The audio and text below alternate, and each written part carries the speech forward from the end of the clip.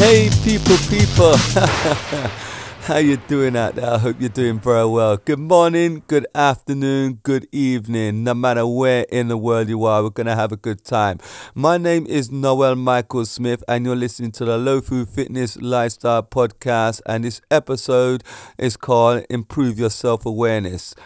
People tend to get self-awareness mixed up and twist it round the opposite way. Now, self-awareness is being aware of your surroundings, having good hand-eye coordination. Now, my daughter came to my martial arts class recently, as I said in one of the previous episodes, and my older daughter, that is, because I've got 3 daughters, and she said how, including her little sisters, the kids nowadays, the practitioners, the martial art practitioners that I was teaching, they don't have good hand-eye coordination. When they were coming up to kick the pads, they were either too close or too far, and they didn't judge it right. This is something that I don't need to teach people. This is something that needs to be in people 24/7. They have it. We're all born with this already. Have you ever seen children in a playground running around?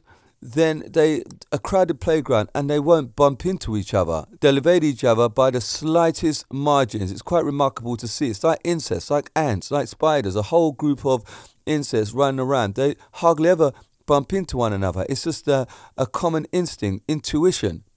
And we've lost this somewhere along the line. And I think I know where we've lost it.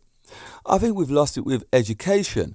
We're so hung up, and I'm talking about the UK, and I suspect in the US as well. We're so hung up with education, wanting to push our kids so hard to get this academic education that we've turned off from our basic primal skills. What is self-awareness actually? It's processing visual inputs to guide you. And what does that mean exactly? Because it could be a whole bunch of words. When you put your arm out to touch something, you're not going to smash straight through the thing. If you want to touch a glass or a mirror, you're not going to put your hand and smash through it, nor are you going to be so far away you can't touch it. It's that visual process that you must have. And it's a feeling. You're being surrounded by what's going on around you.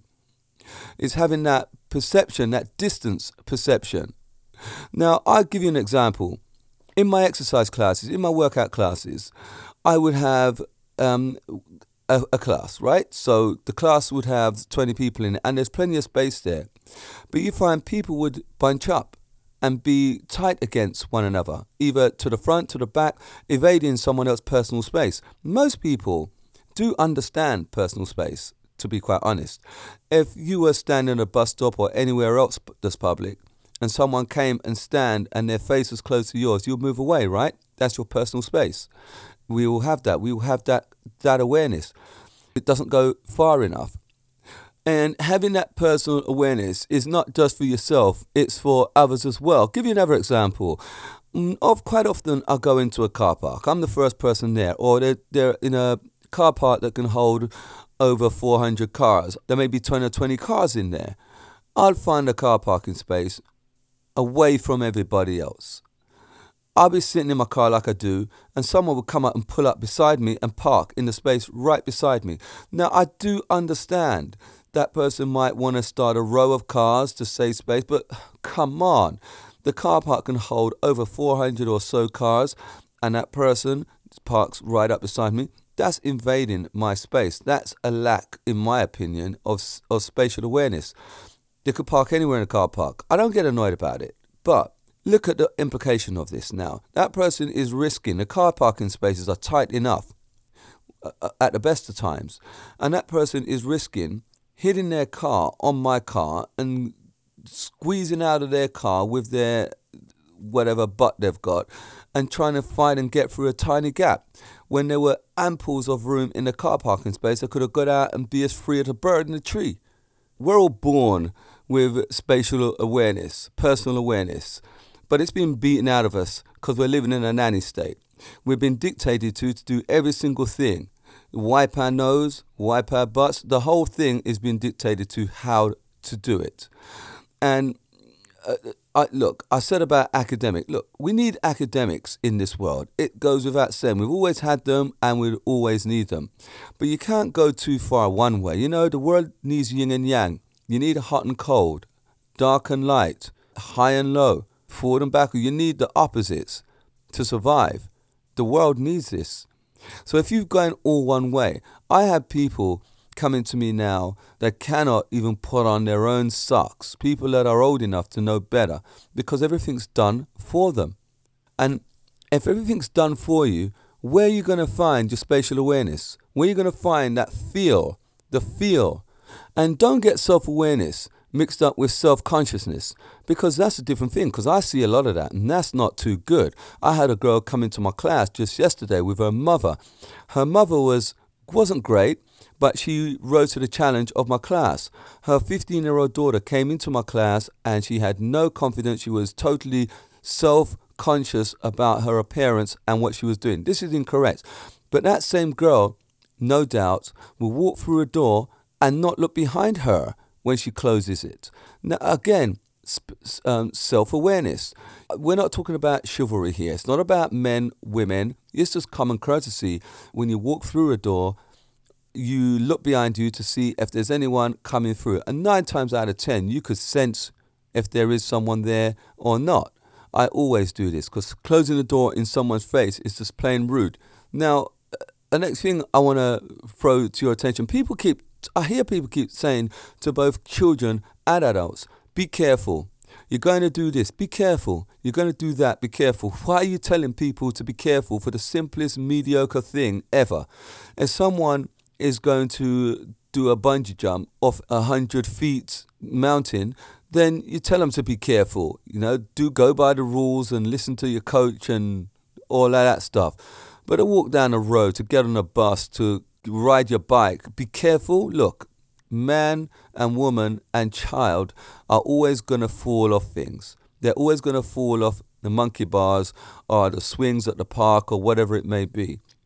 Don't tell someone to be careful of every little thing, because we all got to learn by our own mistakes. There's a lot we need to learn by other people's. If you're walking along a cliff and someone said to you, that rock is going to plunge you to your death if you step on it. Someone may have fallen on that rock in the past and just by the skin of their teeth or scruff of their neck escaped death, and they're giving you the advice, don't follow in my footsteps and step on that rock. So you got to learn by other people's mistakes sometime, but primarily the best way to learn is by our own. So when you're telling someone to be careful every 5 minutes, what do you think that's going to do to them? No, don't be careful. Go out for a caution to the wind, man. You know. So here's the thing: self-awareness, hand-eye coordination, having visual perception. How do we get these things if we don't have them? That's the thing. Right, what I do with some of my children, and a lot of children I teach, don't have good spatial awareness. I would say, or space awareness, personal awareness. I would say that the majority of them do not. So I do a lot of work with balloons, because balloons move at a slow rate, right? When you hit it or you throw the balloon from one person to another, they've got time to think about when to put their arms out and when to catch that object. Another thing I use, if you know you're going to punch something or kick something, take tiny footsteps, or not tiny footsteps, just footsteps to the object. Count the footsteps. Go back counting the footsteps. So if you take footsteps to the object and say it's 10, you walk back with the 10. You know that's your distance. Every time you do the thing, make sure you do that, go through that process. You take 10 steps, and the best way to take steps is put your heel tied up against your toe, and then step forward, heel up, tied up against your toe, and so on and so on and so on. Because you're doing the feet, your feet size.